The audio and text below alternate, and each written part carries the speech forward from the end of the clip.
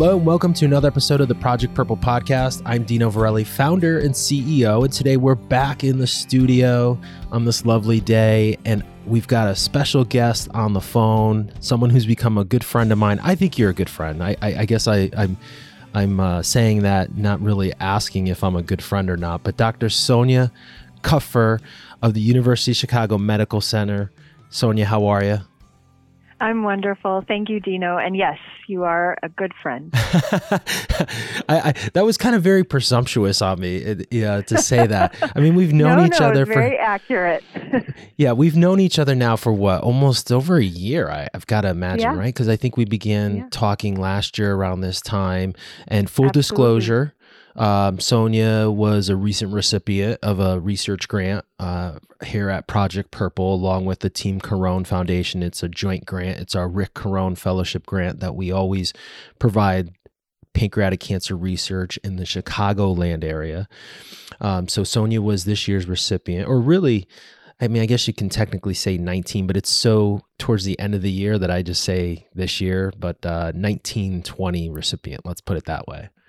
Wonderful. And thank you. Thank you so much to Project Purple and to the Carone family for this really important grant, and really will help us to continue doing the work that we do. Well, on that note, Sonia, I want to kind of give our audience, I know you fairly well, as we said, but I want to give our audience an opportunity to hear a little bit about your background. And as I always tell all our guests, you can go as high level or as deep as you want in terms of your background and your history. And then you can kind of, some people have gone back to where they started in their schooling and then to where they are today. And as we'll go from there in terms of where we go in terms of questions and stuff. So with that, The microphone is yours. Well, thank you. And thanks so much for this opportunity. So really my passion, I would say, in cancer prevention stems really, if I think about it, back to a very close family member who developed colon cancer. This was actually a great aunt on my mother's side, but actually she was really more like my grandmother because my mother's mother passed from melanoma before I even really got to know her. And so this aunt was kind of my substitute grandmother. And so she, at that time, colon cancer screening was not widespread or as adopted and accepted as it is hopefully today. And so she developed colon cancer when I was in high school, and I kind of saw her go through that battle of initial emergency surgery and then chemotherapy and then metastatic disease and, all the way through to the end. And I sort of said to myself as I was starting college at that time, I want to prevent something like this. I want to do everything I can so someone else doesn't have to experience what my family member did. And, along with that, I had been interested in biology. I had a phenomenal biology teacher in high school. Mr. Boyum was his name. And he really sort of got me hooked on specifically, even more specifically within biology, on genetics. And so I kind of was primed going into college to be pre-med. Although I went to Yale University, and I have to say that I was in the pre-med track, but then I realized, wow, there's so many other things going on at this university that if I go into medicine, I may never, ever have the chance to study again. So I actually did my pre-med courses, but I ended up majoring in art history. Wow. And got so into it at that point that I even questioned whether medicine was going to be my future. And I had applied in my last year to actually do a study in the field of art history in Berlin, Germany. It happened to be on women artists, and there was an archive there. And so I got a fellowship for a year. And quickly realized that sitting in an archive in a museum was incredibly lonely. And I actually then found myself volunteering in a medical area. It actually was an interesting center where they were helping victims of torture, which sounds like overwhelming and really difficult, but it was really interfacing, sort of the interface of medicine and politics and social issues and immigration and all these different things all coming together. So that I realized that I needed that contact with human beings, and I needed also the connection to feeling like I was part of something bigger. So I knew at that point that, I really wanted to do medicine. It also happened to be a time where I met my husband in Berlin. He was studying there he's originally from Belgium, and so he was spending a year there as well. And so that was a great thing that happened to me as well. So I not only figured out kind of my path for my future career, but also my future partner in crime. So I had applied to medical school then during that year and came back. And I'm originally from the Chicagoland area, a northern suburb, and I had never really come to the University of Chicago. And when I came to interview for medical school, it kind of opened my eyes to the south side of Chicago and this campus, and it ended up being the place that I chose to come. And then kind of I've been here ever since, and that's not for lack of thinking or even considering leaving Chicago, but I think at each point in my medical training, there was always something that pulled me back. And at the beginning, it was the training here for residency. And then eventually it was, I had children and my parents were in the area. And so it just made sense. And I've never regretted any part of that. And I've been really well taken care of here and really happy with the diversity of patients who I serve and take care of. And then, of course, being at a major research institution, the connection to, sort of world-renowned basic and translational scientists, clinical scientists across the spectrum, and really have felt support all along the way. And as part of that, so then I decided that I wanted to do gastroenterology. Again, I think motivated deep down by my family members' fight with colon cancer, but also it sort of made sense. It was the kind of disease processes and way of, it sort of blended taking care of patients, both, people who have more minor GI issues to the very sick patients who have, bleeding ulcers in the hospital, but also allowed me to kind of find this niche where I could really serve those who are at highest risk for developing GI cancers. And I built a cancer, what we call a GI cancer risk and prevention clinic here under the umbrella of our larger cancer risk program, which is led by a wonderful breast oncologist, Fumi Olapade, who had really sort of bucked the trend in the 90s when genetic testing was, not that widespread. She really started a clinic here.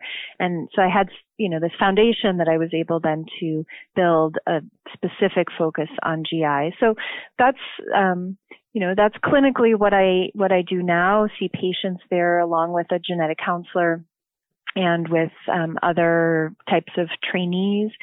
And in addition to that, I've built a research program that focuses on trying to understand how different individuals, how their tissues, in this case I focus on the colon, how they respond to different environmental factors, either good or bad, in terms of cancer development. So I've been fortunate to, at least for now, have some grant funding that supports some of the work that's done in the lab.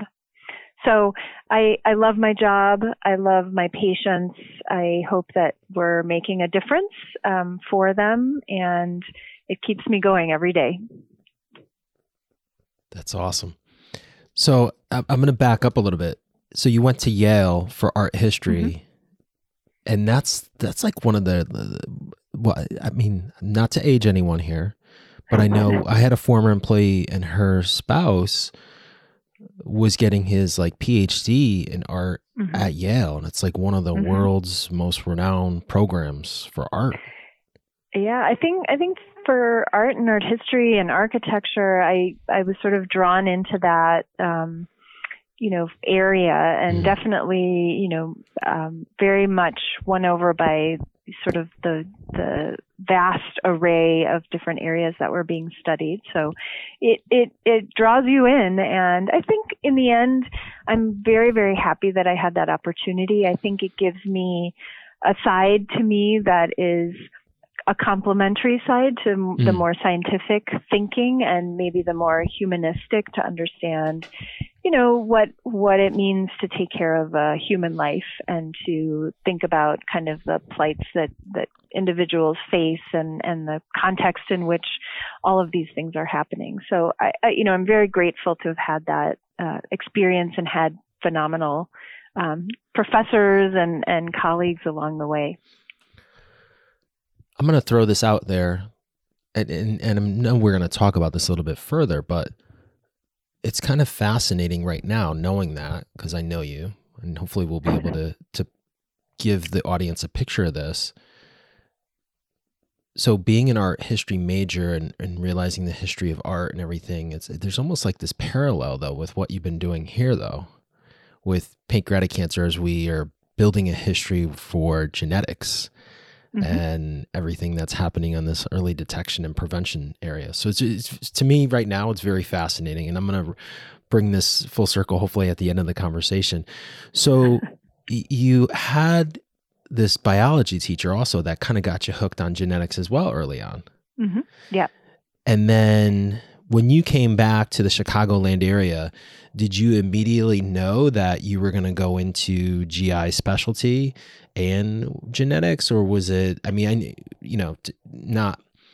that's on a higher level, boiling it down a bit, you still have to, because you didn't have a pre-med background or you didn't have a medical background, you still have to kind of dive in and do the basics, right? And people just don't go into specialties. They still have to get through the basic part of being a doctor and getting those core classes through. Yeah.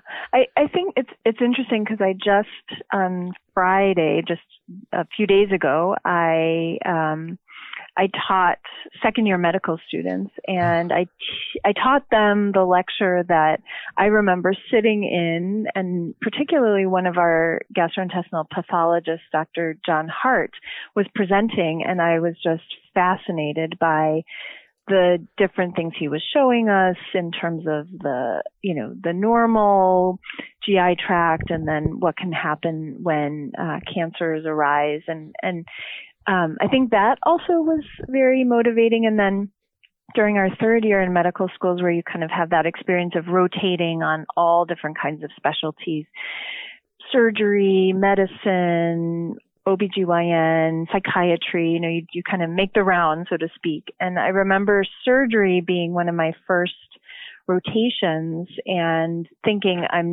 this is never going to be something that I would do. And then being enamored by it. I mean, it was fascinating. I remember I was on transplant surgery, and we would go in the middle of the night. They would call us, and we would go, either fly or drive somewhere to harvest, an organ that was going to come back here and be transplanted into somebody who was basically, dying of liver disease. And to me, that was amazing, that idea that you could, with your hands, that you could really save someone's life. So I think that sort of informed my career decision making, in the sense that I realized that I like the practical and being able to do something, and having at least procedures be part of my career. So that kind of all came together, and GI seemed like the best of all worlds. So that was sort of the focus on GI, and again, have never looked back. It made a lot of sense. And, there's people along the way that you meet. When I was in residency, there was a geneticist who came to our university, Nathan Ellis, and he sort of got me thinking more about how research can be part of this whole picture. So there have been, really important influencers along the way, definitely. It's fascinating. And, it's really interesting how people can influence someone in a positive way, right? Like in terms of your career path. And, you look back and it's so fascinating to me. So thank you for sharing that. Yeah, no problem. So I want to talk about, so you are GI specialist, but GI can be very broad. And this is something for me, and we mentioned before we were recording, our audience is pretty vast. I mean, we've got, patients, clinicians, participants, people from all walks of life. And I think with, our podcast, we try to focus a lot of times on pancreatic cancer, but pancreatic cancer falls in that GI family. But I think you mentioned that colon cancer, I think gets kind of when people think, at least maybe for me, I know for me, I always think like GI, I always think of colon or the stomach. Don't necessarily think of pancreatic, now knowing, 10 years later, initially when we went for my dad, they were like, GI, why were you going to GI specialist? That's not the pancreas. Yeah. So, but the GI specialty is very broad, right? Or am I wrong? No. I mean, it's a little crude, but you can think of it that we do everything from the mouth to the anus and everything in between and anything that's connected to the GI tract. So it really, it's the esophagus, the stomach, and then, you have the small intestine, which is where all the absorption happens of food, but you need things to help you absorb different things. So you need pancreatic juices, and the enzymes in particular that are within the pancreatic juice to mix with the food so that you can absorb a variety of different things, and especially fat. And then you also need, the bile from the liver that hangs out in the gallbladder for a little while and then also dumps into the small intestine. You also need that for absorption. And then really the colon of all the organs is kind of, in some sense, it sounds a little silly, but it's a little bit of just the packing center. It's sort of the place where things get packaged and kind of hang out and wait until they can be eliminated. So, the colon, it just happens to be there's a lot of the cells of the lining are kind of turning over all the time. And they're also exposed to things from the environment that are not the same as in the small intestine and the stomach. So it's, I think, there where sort of a lot of the risk factors, lifestyle risk factors kind of come to bear in the colon, which is why it's, one of the most common cancers worldwide and certainly in the United States. But yeah, that's what a gastrointestinal specialist, and you can imagine there's all different kinds of things that can go wrong with that system, and cancer is certainly among those. So you have now shift a little bit to your focus. You've really kind of taken on the genetics and the pancreas. Was there, and I know you mentioned you had the family friend with colon, and I know there's some similarities. I mean, I've had friends, I've got an uncle actually right now that has colon cancer and he's on FOLFIRINOX, which was so crazy when he told me that's the same regimen, similar regimen that my dad was on. So it's very eerie. But why did you gravitate towards the pancreas? Was there something there, or did something happen, or? Well, I think that, once we started this clinic that was focused on GI cancer risk and prevention, honestly, we started seeing patients who said, I have a lot of family members who have pancreatic cancer, or I have a BRCA mutation and my dad had pancreatic cancer. What can we do about this? So honestly, in a lot of ways, it was what the patients were asking us to do and to see and to push forward.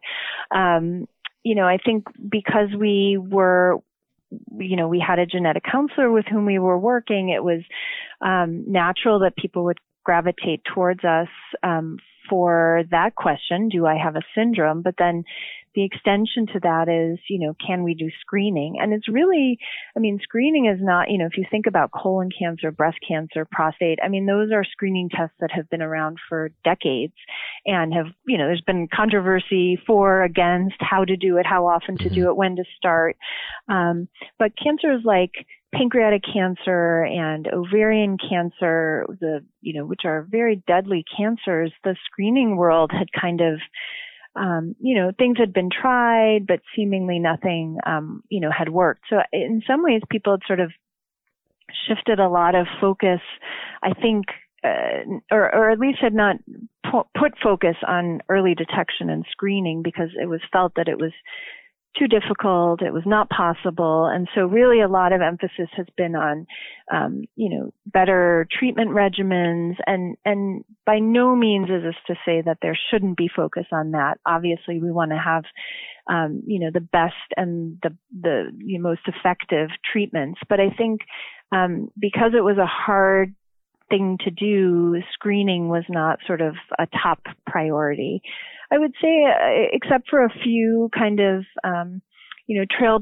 trailblazers who are out there who have been really working in this area, and have, sort of continued to push us to think that maybe pancreatic cancer early detection and screening are possible and are feasible, and that with better technologies and, better markers that we could get there. So it was, it's really been fascinating speaking about history to kind of feel like you're part of history a little bit, in the sense that this is something that wasn't being done, 10 years ago, and really something that I've seen develop over my career, even in only the last, 5 to 10 years.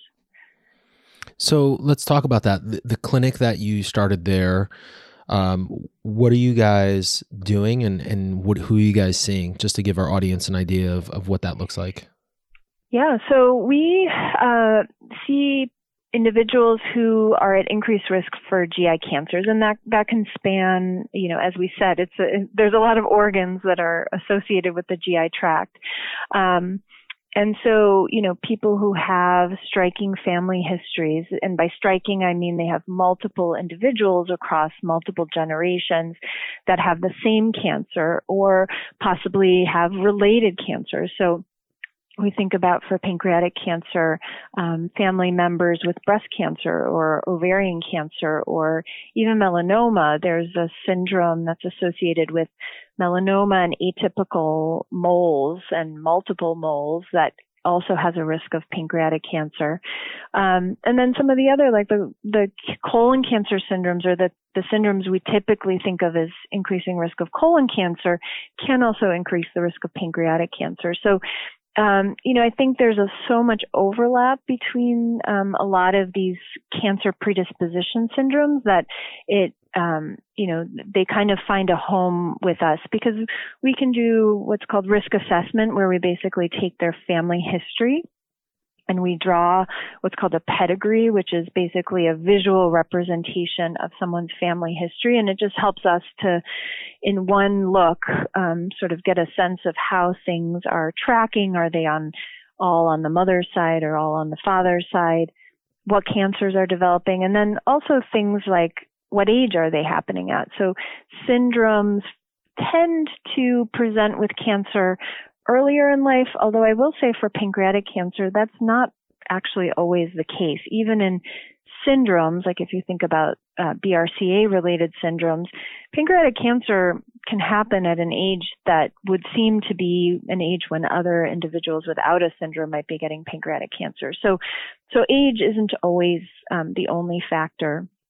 And then we also look for certain high-risk populations. So, for example, Ashkenazi Jews, anyone with Ashkenazi Jewish ancestry, there are, BRCA mutations that are at a higher rate in that population. So we kind of put all of that together and then decide whether genetic testing makes sense, and then based on that result, or, putting everything together, we decide what's the best next step in terms of screening. And then we also have some clinical trials that are going on, so we can decide whether someone is eligible to participate in research. Should they be interested in that?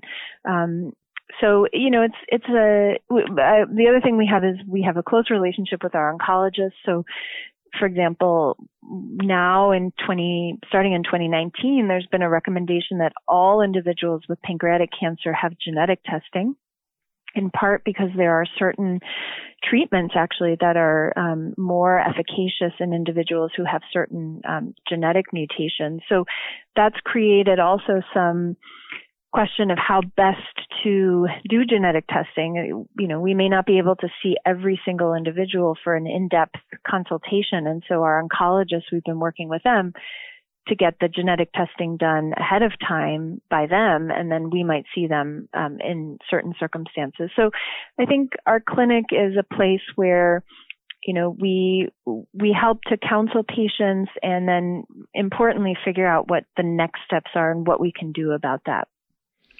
So the majority of the people that you see there in the clinic are people with these high risk mutations or have like these various degrees of family history. And I say various degrees because I know that just from experience, there's some people that have, grandparent, parent, and then there's some people that have like a family that is just, unfortunately, there's no such thing as bad luck. It's bad genes, right? I mean, genetically, they just have this predisposition. And unfortunately, the bloodlines through the centuries or through the years have just, haven't been the best of bloodlines to mix, right? I guess we can say.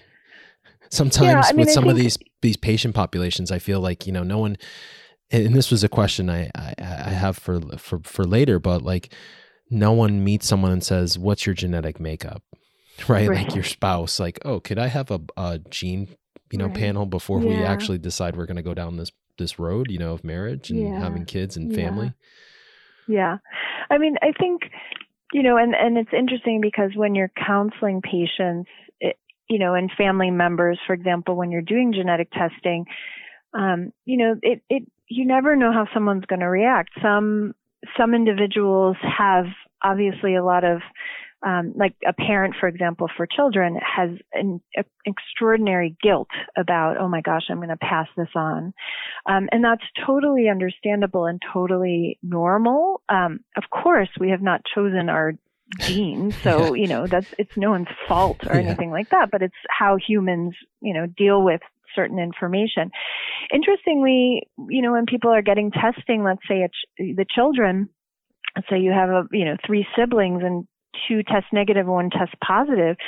Interestingly, sometimes those who test negative feel guilty. Like, why does someone else have to deal with this and I don't? So it cuts both ways. And I think part of the important thing is that someone who's undergoing genetic testing, especially if, they have some of these vulnerabilities and emotional concerns about this, that's why counseling is so important. And so doing testing with someone who is attuned to a lot of these kinds of possible reactions and that are all normal. The whole spectrum is normal and can help counsel someone. It's basically counseling someone how to deal with this information and what that means. But yeah, I mean, genetics, the other part of it is that there's a big fear about how is this going to influence my ability to get insurance, or, am I going to be discriminated at work because I have a high risk of cancer? And the good news is that nowadays there are a lot of laws in place, both on the federal level and on the state level, that help to ensure no genetic discrimination. So there's some caveats, and that's another thing that someone can talk about with their genetic counselor or with their provider who's doing the genetic testing. But it's families. I mean, in the end, families are stories, right? They're histories, and so you get into a lot of good and bad, right? So some families talk a lot and they know a lot of information. Some families are estranged.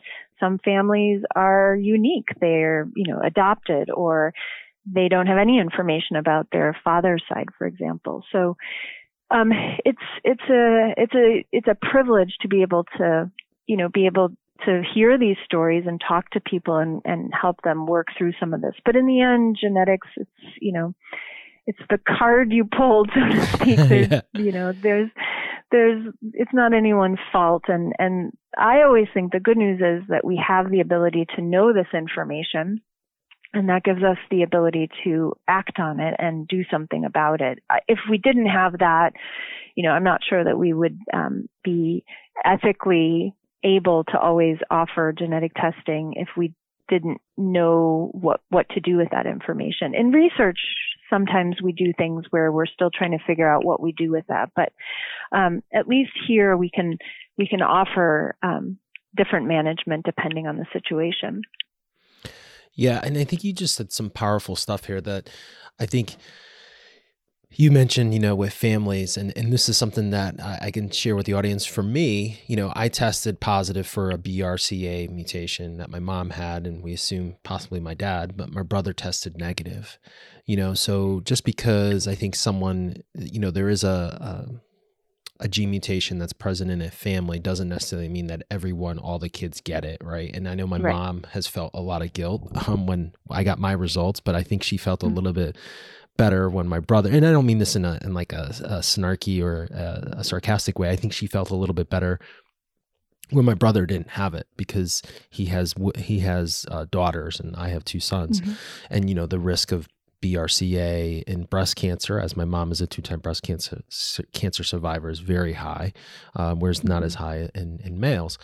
But I also think, so that's point number one. But then you said something which is really critical, is that people who have these families and know of these mutations really need to go to a center of excellence, like a University of Chicago, and I'm not going to beat up on the small regional hospitals, but you have to find places that have a genetic counselor that can walk you through what this means. What does it relate to insurance? Because there is a lot of, life insurance I know has always come up, health insurance, they can't discriminate, but, people I think read a lot, or they go to the internet and they go on these chat groups, and there's a lot of misinformation out there from a lot of these groups. So I think that's really critical. Yeah, I think along those lines, sort of a newer development has been testing that you can, order at home, basically, the direct-to-consumer testing. And, there are these kind of hybrid genetic testing companies, and by hybrid, I mean that they are legit companies that we would test someone in, that are now starting to move into the direct-to-consumer space, and meaning that you can order the test from home. But at least in this case, you would be getting a reputable company that has all the certifications that a laboratory needs to have.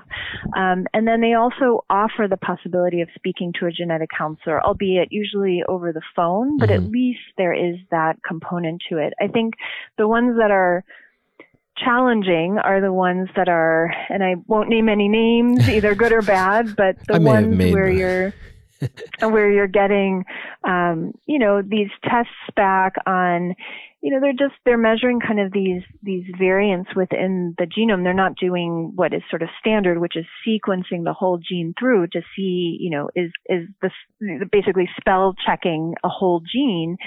In these cases, they're looking at individual letters to see if those letters are incorrect.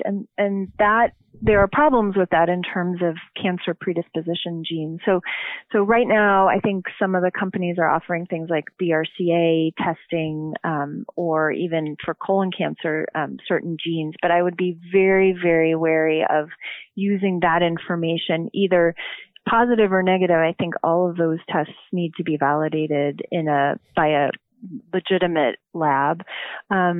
So, those are some caveats to genetic testing these days, is that, and that's been used for scams. Actually, there are these horrible stories of Medicare being billed by these, sort of pseudo companies that are telling seniors that, don't you want your family to know about their risk of cancer? And then they charge Medicare thousands of dollars, and the patient never gets any, or the individual never gets any results back. So So, that's unfortunate, of course. But so I think you're absolutely right. You want to go to a center where they have a genetic counselor, or at least someone who's trained in providing genetic counseling and interpretation, because these tests aren't always yes, no, like you have a mutation or you don't have a mutation. There are all these sort of gray zone results called variants of uncertain significance. And what to do with that information is critical. And in the end, we don't really act on those variants because we don't know what they mean. But there are these stories of people being told, oh, you need this surgery, or you need this treatment, or you need that, based on these results. So it's critical to have people that know what they're doing, professionals, and then what to do with that information once they've made the correct interpretation. So your point is very well taken. I couldn't agree with you more. So I want to ask you, what does it look like for someone? Let's say someone's listening to the podcast, they know they have a BRCA mutation. What does it look like if they were to join your clinic? Just kind of give maybe a visual or maybe kind of a timeline, because I think this is important, because I think, with breasts, we know women go in every year, they get mammograms, and depending if I know way too much about this, but if they have a dense breast, then they have to get like an ultrasound exam, which is an elevated type of screening. If you are or even an MRI. Yeah, MRI. Is kind of with colon cancer, once you reach a certain age, or if you have a high risk, candidate, then you've got to do the colonoscopy. So for someone who has let's say, we'll keep this simple, a BRCA mutation, they've had a case, they have had pancreatic cancer in the family. What's it look like if they were to join the clinic there at the University of Chicago? Yeah, so the typical flow is that an individual would make an appointment with us. And generally we have two parts to the visit. So we have a genetic counselor who meets with the individual first. Now, if a person already comes having been tested, there may be less of a role for a genetic counselor in terms of actually counseling the individual, because hopefully they've already had that counseling by whoever did their testing originally. But it's a chance to review the family history, make sure it's accurate, go over that individual's personal history. And then, the discussion then becomes, if they do have a family member, a family history of pancreatic cancer, that's where we start to think that maybe screening would be warranted. And I say that we think screening may be warranted because our screening, in contrast to the examples you gave of breast cancer screening and colon cancer screening, pancreatic cancer screening is really kind of in its early days, in the sense that, we don't have big studies, long-term studies that have looked at what the outcomes are. We think we have an idea of what tests are the best, at least right now, using the technology that we have. And so, and I can go into that in a little bit, but I think our first step is to say, is this person someone who is at a risk level that we would think would benefit from having intensive screening for pancreatic cancer? And there's no real cutoff number for that, but in the medical field, we kind of think maybe someone who is 5 times the population risk of pancreatic cancer. So the general population risk, lifetime risk of developing pancreatic cancer is about 1.5%. So, we're kind of using that as a gauge, kind of a 5-fold increased risk. And someone who carries a BRCA1 or a BRCA2 mutation without a family history, we actually are not sure that they meet that kind of threshold. Again, if you could see me in my office right now, there's a lot of hand waving going on because we actually don't have good risk estimates. These are hard kinds of numbers to get at, because part of it is that if you study people who come to a high-risk clinic, you're going to see families that have a lot of cancer in them, because those are the people that identify as high risk and they come to your clinic. So if you just study those people, you'd have one risk estimate. But perhaps if you had someone who had less of a family history and had a BRCA mutation, maybe that risk would be different or lower. So anyway, it's kind of complicated, but at least the consensus among,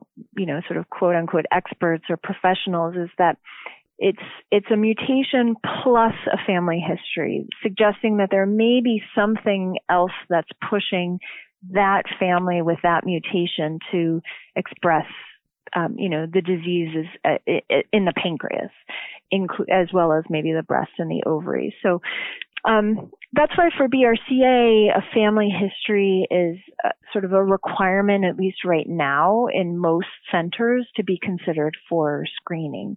I see plenty of people who have BRCA1 or 2 mutations and don't have that family history. And so there's a question mark of what do we do with those individuals?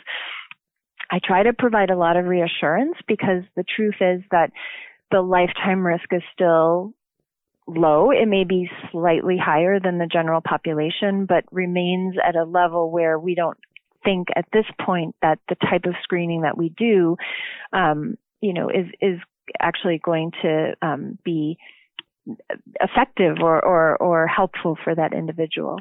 And why do I say that? Because the truth is that the studies that we have now, very early studies that have come out, show that yes, we can use some of these screening tests to detect early pancreatic cancer, but we're screening a whole lot of people who are considered high risk to find those few that actually have something. And that's totally fine and is great for the people where we're able to really make a difference.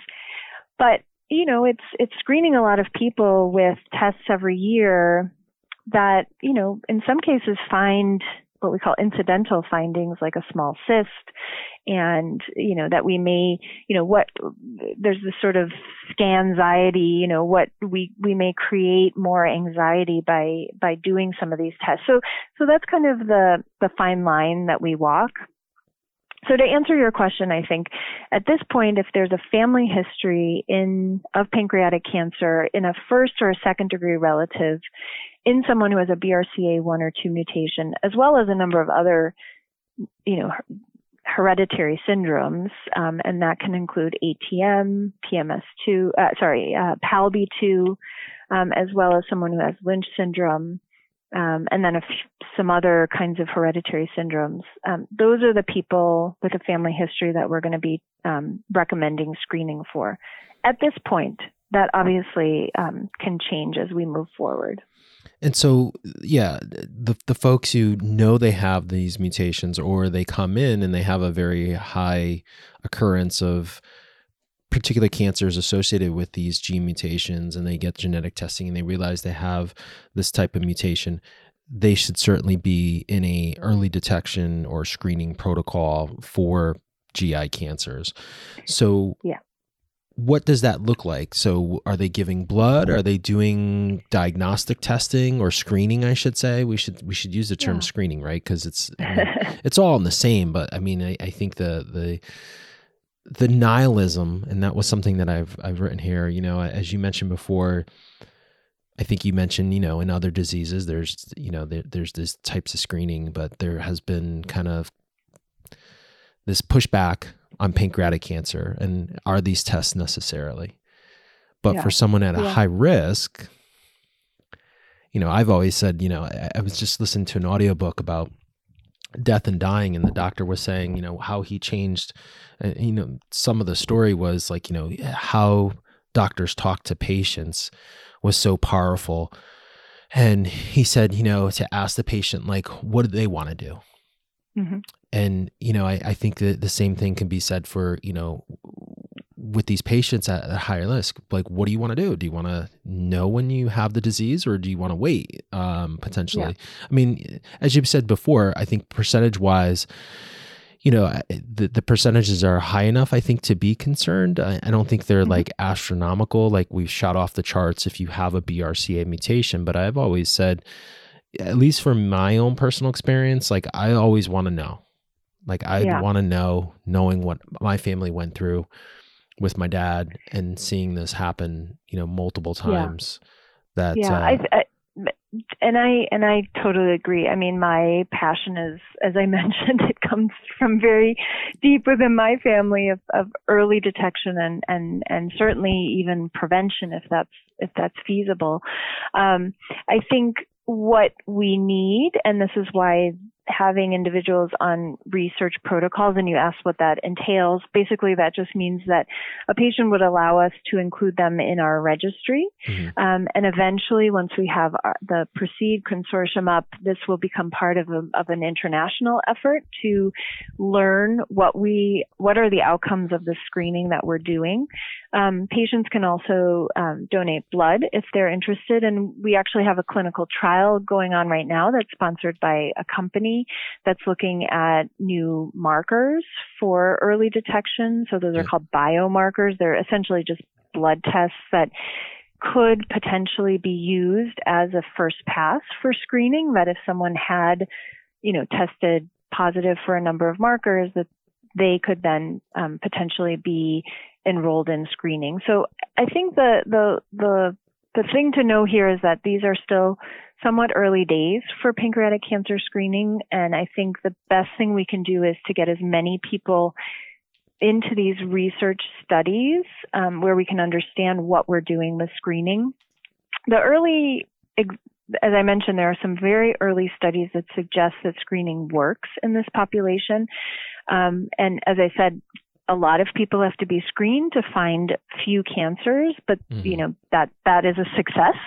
I think it has taught us that we need to find better ways to do it and to figure out who is even at the highest risk among these people that right now we're putting into a high risk category, because the vast majority of them never develop anything and are getting, very regular screening tests with an endoscopic exam alternating with an MRI test. So if we could, sort of be even more precise in who of those high risk people are at the absolute highest risk that would benefit the most, then I think that's our ultimate goal. But for now, I agree that finding those people that we really make a difference in, where they can either go to surgery or have some of the early studies now are suggesting a 3-year survival of 85% in people who are screened.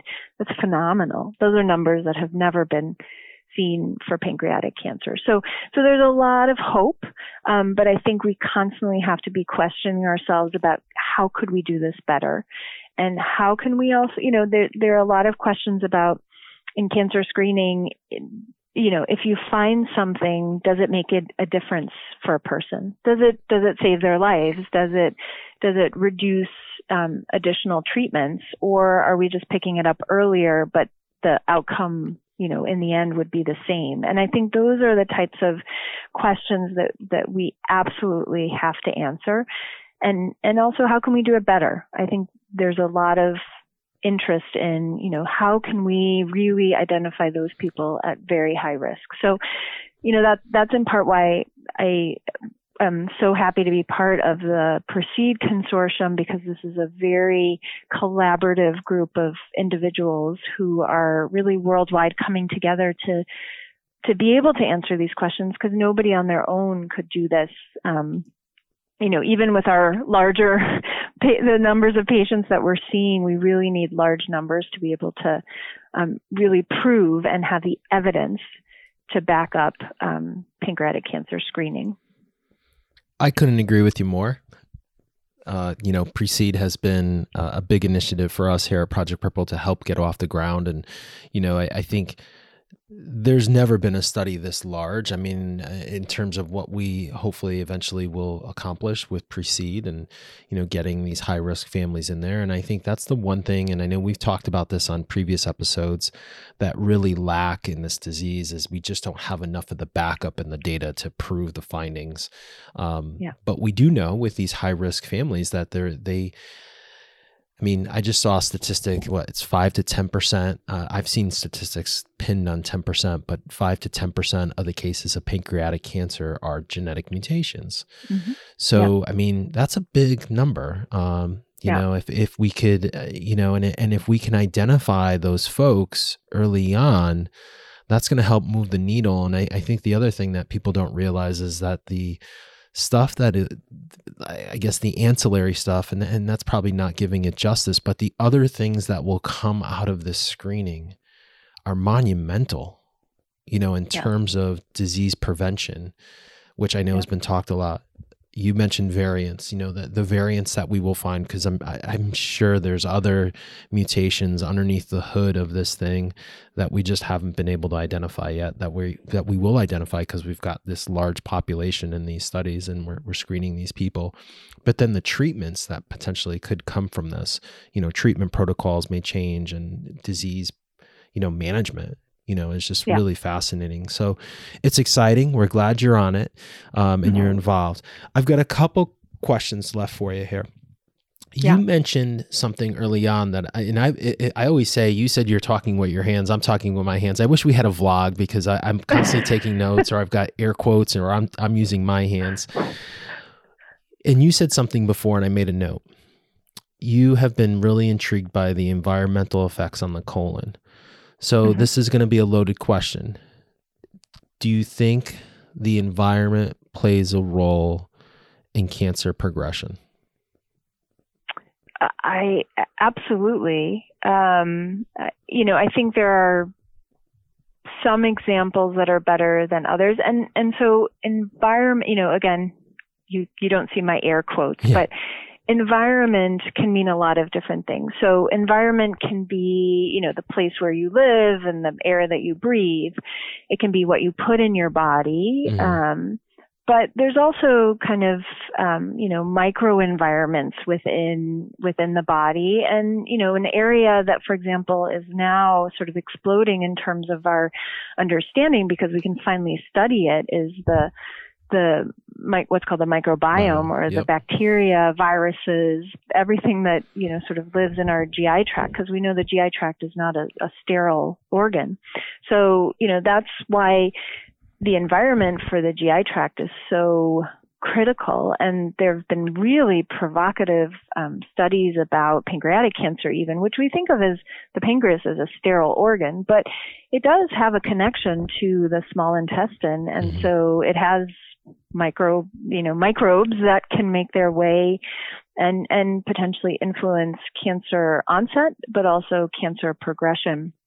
There's some fascinating studies that are being done here by some of my colleagues looking at how the microbiome may affect certain types of chemotherapy, specifically immune-based therapy, because the immune system is obviously constantly having to decide in the GI tract whether something is an invader or is a good guy or bad guy. And so, how the immune system deals with the microbes can have an effect on how treatments even work. So I think that's a whole new frontier. But, we know that things like obesity and smoking and, other types of maybe, bigger environmental things, what effect those have. But I think the best advice that I can give people, because this is always what they ask, is there anything I can do to prevent cancer?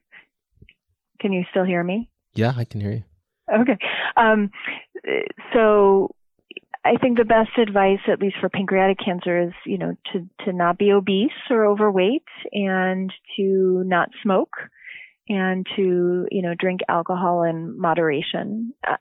Apart from that, right now for pancreatic cancer, I think there's not compelling evidence that any particular vitamins, aspirin, or anything else definitively can, prevent cancer onset or progression. But those are things that we could learn also through work like the PERCEIVE Consortium. Yeah, because we just don't have enough data. It's fascinating to me because I've seen there's been, and you've been doing this a lot longer than I have, and I don't mean any disrespect by that, but, just there's been a lot of things through the years. I remember maybe like 3 or 4 years ago, there was something about barbecue food and how that played into cancer progression. And, but again, the data wasn't large enough to look at and say, yes, barbecue's bad for you. Now, right. Clearly processed meat and certain dietary things, a well-balanced diet, is more advisable to someone, just living a healthy lifestyle than, eating processed foods and McDonald's and all these other fast food chains 5 days a week or 7 days a week, naturally. Yeah. But as you probably know in the work that you do, and certainly the patients that I see, people who, get pancreatic cancer don't always have all of those risk factors, right? So, there's clearly other things that are at play, and they play a role, but they in and of themselves are not always going to be, the only thing. But there's certainly, if someone is trying to do everything they possibly can, those are, good. There's some, sort of good advice that we can give individuals. Absolutely. I've got 3 questions left for you. And being that you're a GI specialist, I got to ask this question. And this came up in a previous podcast with a survivor. And we've had a lot of survivors on our podcast. And one of the main questions that we always ask is, what were your symptoms? And it seems to me that a lot of them have these symptoms that none of them have, right? It's always like a new type of symptom. And so this guy that recently had, we have not aired his podcast yet, but it'll air once yours is aired, said that he had like bowel issues. And he said, you know what?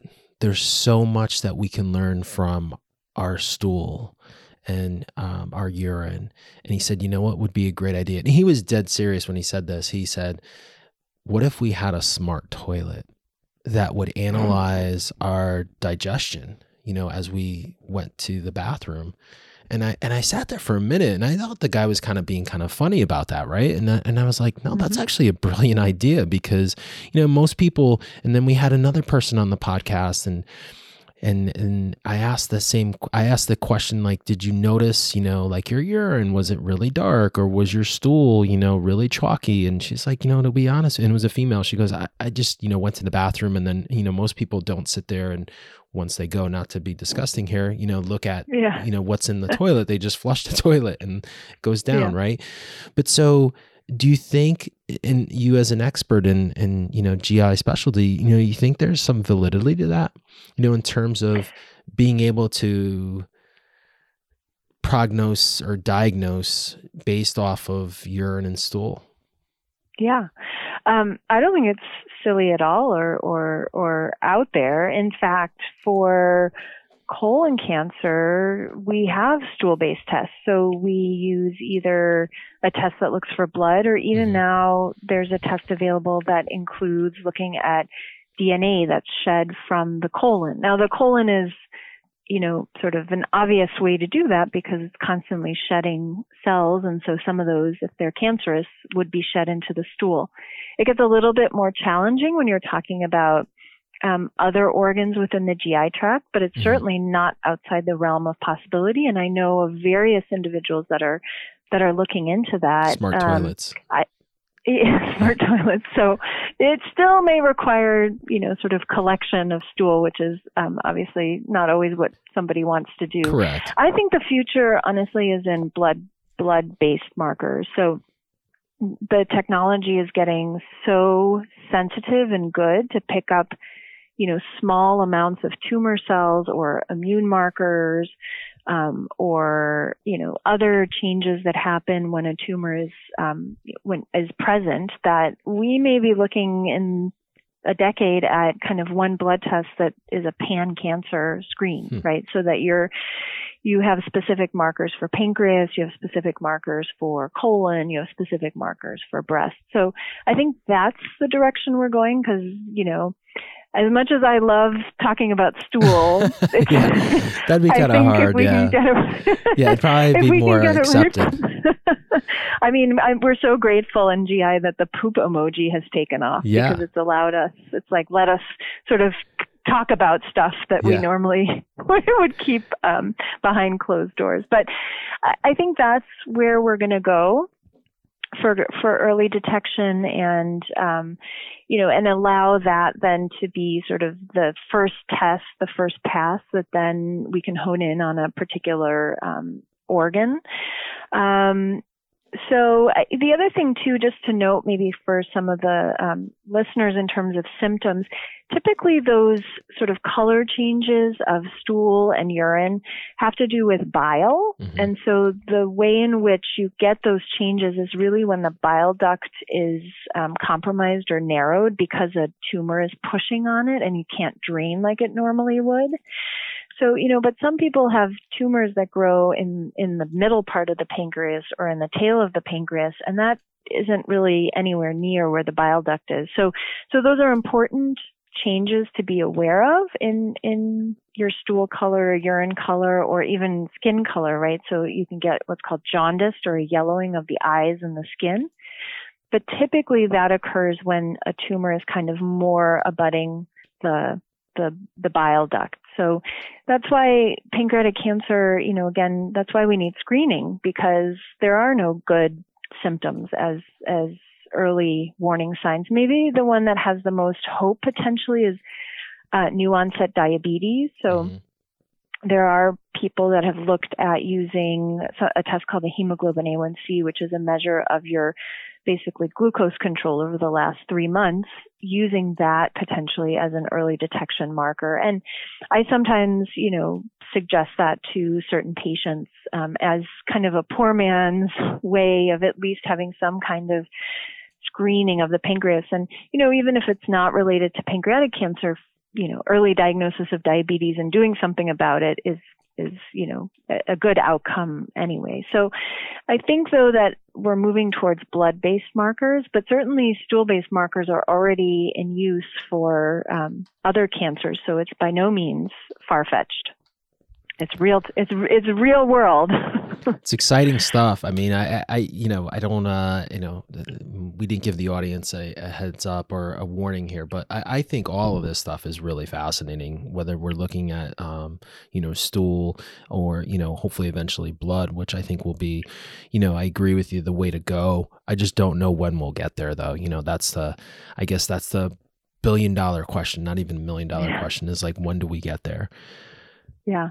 I'm hopeful. I mean, you want to have a test. You have a high standard, right, that you have to meet for these tests. They have to be very sensitive and specific, meaning you have to not miss people, but also if it's positive, you want to make sure that you're actually detecting disease, because on either end, it could be bad. Like if you have a screening test that a lot of people are positive for, you're doing a lot of extra testing and kind of, wild goose chase after something that, it may not be, sensitive enough. And on the other hand, too, you want something that if it's positive, you want to kind of know that you're going to be able to really pick up disease. So I think the standards have to be incredibly high for this kind of an endeavor. But people are working on it, and some of the early studies, there's various groups that are trying to get these markers going, and they're at least promising. So I see hope in the future. Well, as I said, I hope sooner than later. We hopefully will see some big moves here on that front, and I really do, because I think it's going to change the industry as a whole, and for people who, again, the nihilism, and for people for whatever reason, it hopefully will save a lot of lives. Yeah. Last question for you, and then we want to give our audience an opportunity where they can find out more, because this conversation has been excellent, and I'd love to, if there's someone in the Chicagoland area or someone throughout the country, how they get in touch with you. And this is, I save the best for last, as they say. What's the most important thing or things that families should know about what we just talked about? And it could be multiple things, or it could just be one or two things. But I think that's really important, because, again, we've got a pretty vast audience, and maybe there's someone listening here that hasn't gone yet to get testing, or has a family history, or, doesn't know where to start. Right. I think the most important thing is to have a sense of what your family history is. And that may require some asking of family members and talking about things that maybe people have not talked about before. I think, finding the right time to do it. So in the work that we do, people always say, "Oh, we're like the Debbie Downers at family gatherings. Like, hey, tell me about all the family history, medical family history." So maybe, a joyous family occasion is not the right time, but finding a time, to really get that family history straight. And sometimes it can be challenging. So I work with a community advocate and activist here in the Chicagoland area for early cancer detection. And her mantra is, family secrets kill families. So getting those secrets out and making them not so secretive anymore could impact other generations. And we see that time and time again, that some people are like, well, I don't really want to do this testing. But if it's for my kids or for my nieces and nephews, there's more hope then that this could change, even if they don't feel like it's something they want to do themselves. So I think, having an accurate family history, and then acting on that if it's something that seems like there's a lot of cases of cancer, or there's people with young onset cancer, or there's people developing multiple cancers in a single individual. Those would be things to bring to your doctor's attention. And even a primary care doctor is always a good place to start and say, hey, we've never talked about my family history. What do you think about this? Is this something that warrants more evaluation? Mm-hmm. And then if it does, or if someone, finds that they want to talk directly to a genetic counselor, a lot of medical centers have them. There's an organization called the National Society for Genetic Counseling, or Counselors, NSGC. And they, on their website, even have, you put your zip code in and it'll tell you where you can find genetic counselors in your area. So it's always worth sort of making that contact if you think your family history is suspicious. And then certainly for anyone who is concerned about pancreatic cancer, given their family history or their personal history, getting in touch with a center where someone has a pancreatic cancer screening, program, has a cancer risk program, those would be the right people to talk to about next steps if screening is something to be considered. Awesome. Last question. Best place for someone to find you and learn more. And this is like a loaded question, right? Because there's so many places I know from, working on the Precede website, or, is it emails, is it a website, phone number? Yeah, I think that, the Precede consortium, certainly for pancreatic cancer, early detection and genetic predisposition, is a great place to start. There is representation really not just within the United States, but worldwide. Certainly in the Chicagoland area, we are incredibly happy to, see individuals who might be at risk. There are also a lot of different organizations that can help to connect folks locally. So sometimes those are ways to make connections with centers of excellence. But the University of Chicago, if someone has questions, you can certainly find us on the web. We have a website for our GI cancer risk program, and we're very happy to help with that. Do you want me to give you a phone number? Absolutely. Whatever information. Yeah. If you have the phone number ready, that's always is helpful, because sometimes people, with our audience, sometimes they don't have access to certain So probably the best number right now is 773-702-5973. That is for a nurse who can help to determine whether someone is, would be appropriate to come see us at the University of Chicago. Awesome. Sonia, thank you so much for, first of all that you do for this community, the GI community as a whole, and in this case, the pancreatic cancer community. And thank you for being a guest and sharing all the great things that you're doing there at the University of Chicago Medical Center. And as we say here on the Project Purple podcast, that's a wrap of another episode. That's a wrap. Well, thank you so much. It's really been an honor to speak about this because, as you may have heard, this is something that comes from very deep down for me, and I'm incredibly passionate.